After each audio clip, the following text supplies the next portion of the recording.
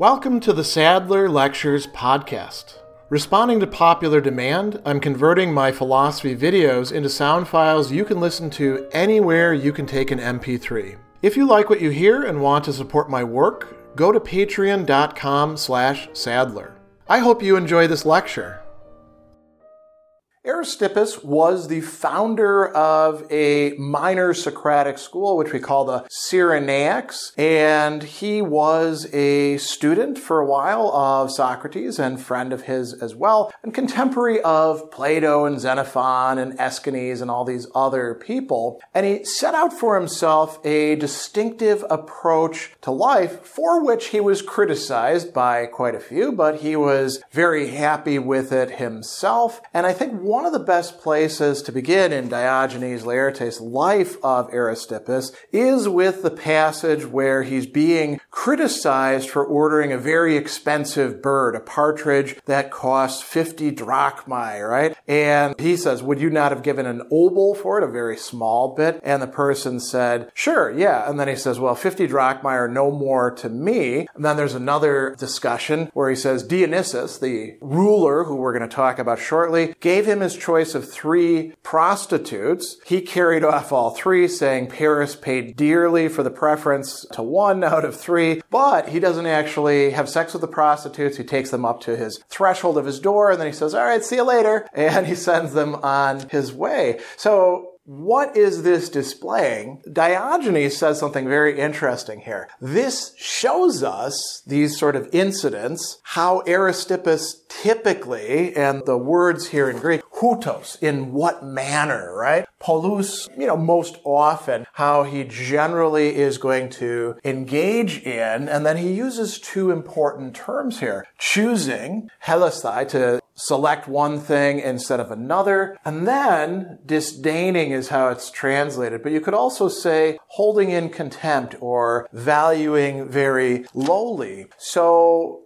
Aristippus, his life, you could say, is one that's governed by the pursuit of pleasure, and philosophy is going to play a role in that, and obviously you need money in order to pursue a lot of pleasures, particularly if you're buying expensive meals, which he does. But how do you value these things? How do you prioritize them? And this is where his approach is actually quite distinctive. So if we look at what he says that philosophy provides him with, there's some very interesting remarks here that tie in with this. So one of the things that philosophy provides him with, he says, is being at ease is how it's translated. The Greek word there is tharontos, comes from the word for confidence, feeling that you're up to something, that you can handle it. Tharus, right? Which is an emotion, sometimes translated in terms of bravery. And so being at ease, being confident in whatever society you happen to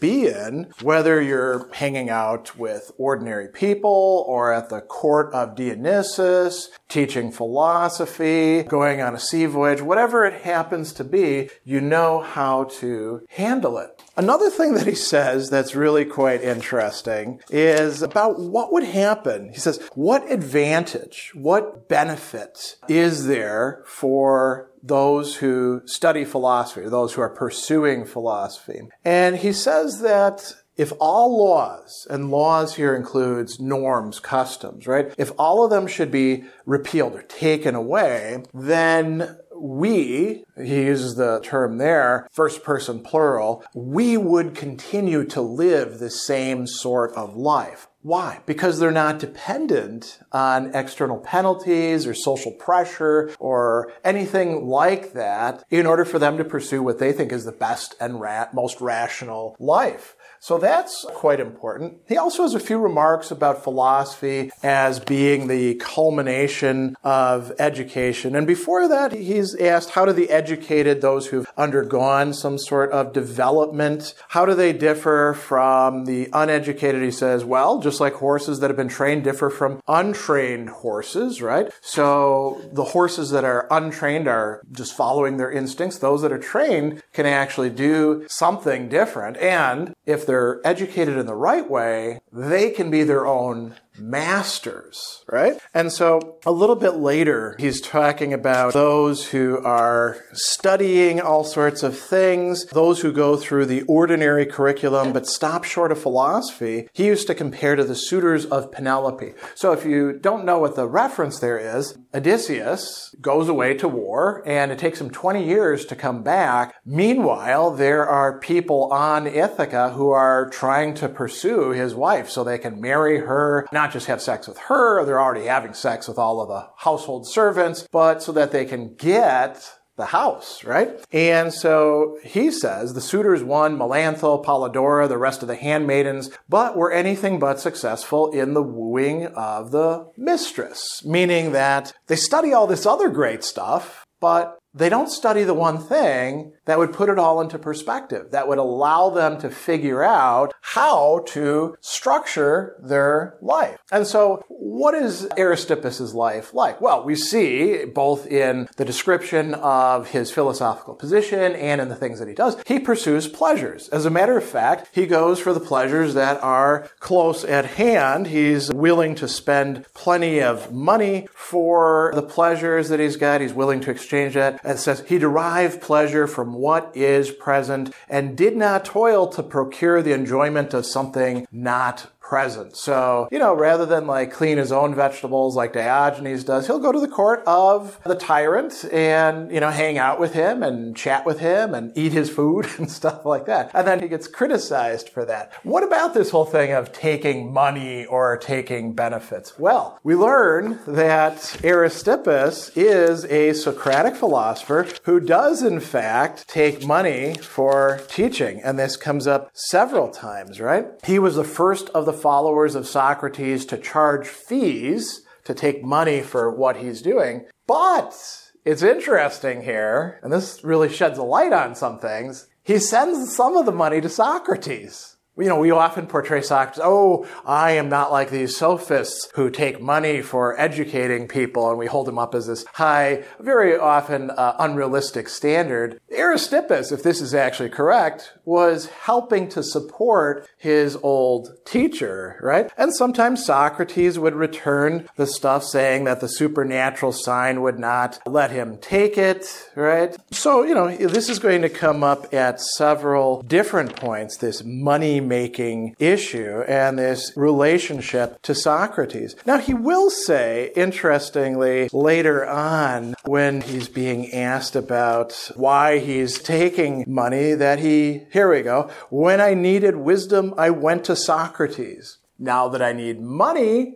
I come to you. Socrates, literally, he does have a pot to piss in, but not much more than that, right? And he's dependent on his followers helping him out. But he has wisdom that Aristippus can glean or gain from him. Everybody else is there as somebody who can contribute the funds, right? So that is an interesting observation. He also talks about rich people and philosophers, and this puts some things into perspective. When Dionysius inquired, what was the reason that philosophers go to rich people's houses while the rich people no longer visit philosophers? Aristippus' reply was that the one know what they need while the other do not. So philosophers know that they need some money and they'll go to the rich people. The rich people don't really know what they need in order to make their lives a genuinely happy one, a self-controlled one. So that's quite a good observation here. A little bit later, somebody's saying that he always saw philosophers at rich men's doors, and Aristippus says, well, sure. Physicians are in attendance on those who are sick, but no one for that reason would prefer being sick to being a physician.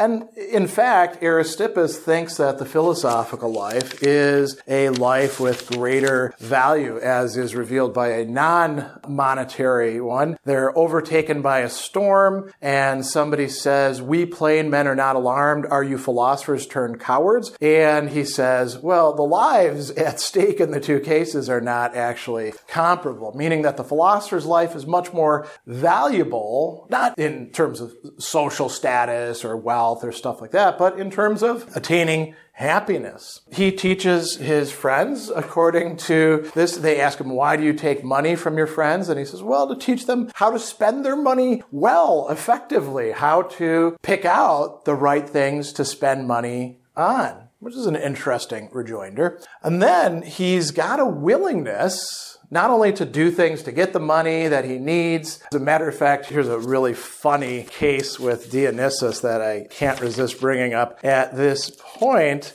Dionysus was asked for some money, and he says, no, you told me the wise person would never be in want. And so then Aristippus says, well, pay me now, and then we'll discuss the question. And so Dionysus pays him, and then he says, now you see, do you not, that I was not found wanting, meaning that I knew where to get the money from, namely you, sucker. Who gave me the money, asking about the very question. Now I'm set and I'm answering your question. And look, I am a wise man who is, in fact, doing quite well. There is this willingness to cast money away, which we see in, for example, a case where he's got so much money that his servant can't carry it all. And so he tells him, well, leave it behind then. We don't actually need all of this. And then there's a case where he throws his money overboard when pirates are coming in. So here's the earlier one. Pour away the greater part and carry no more than you can manage. Just take what you actually need. The second story, being once on a voyage, when he discovered the vessel to be manned by pirates, he took out his money, began to count it, and then by carelessness, as if by that, he let the money fall into the sea and broke out into lamentation. Another version of the story says the further remark, it was better for the money to perish on account of Aristippus than for Aristippus to perish on account of the money. So he's got a good sense of the value, the limited value, the relative value of money. There's also a recognition of the need for money. And right after this is where we've got that quip about when I needed wisdom, I went to Socrates, I come to you for money. But he goes on just a little bit before that. Dionysus asked him what he was come for, and he said it was to impart what he had and obtain what he had not. Meaning, I'll give you some of my wisdom, my guidance in how to live your life, and you will give me funds in return. There's actually a great story as well about somebody who wants to hire him to teach his kids. When someone brought his son as a pupil, he asked for a fee of 500 drachmae. That's kind of a lot of money. The father objected. For that sum, I can buy a slave. And Aristippus says, well, go ahead, buddy. Then you will have two. Meaning that your son won't learn anything and will be a poor manager of his life, which basically makes him a slave to whatever he happens to pursue. Could be money, could be pleasure, could be prestige, could be all sorts of things. But he's not going to be living the philosophical life unless you pay me the money to do this. So what we see here in this relation to money is that there's a recognition that,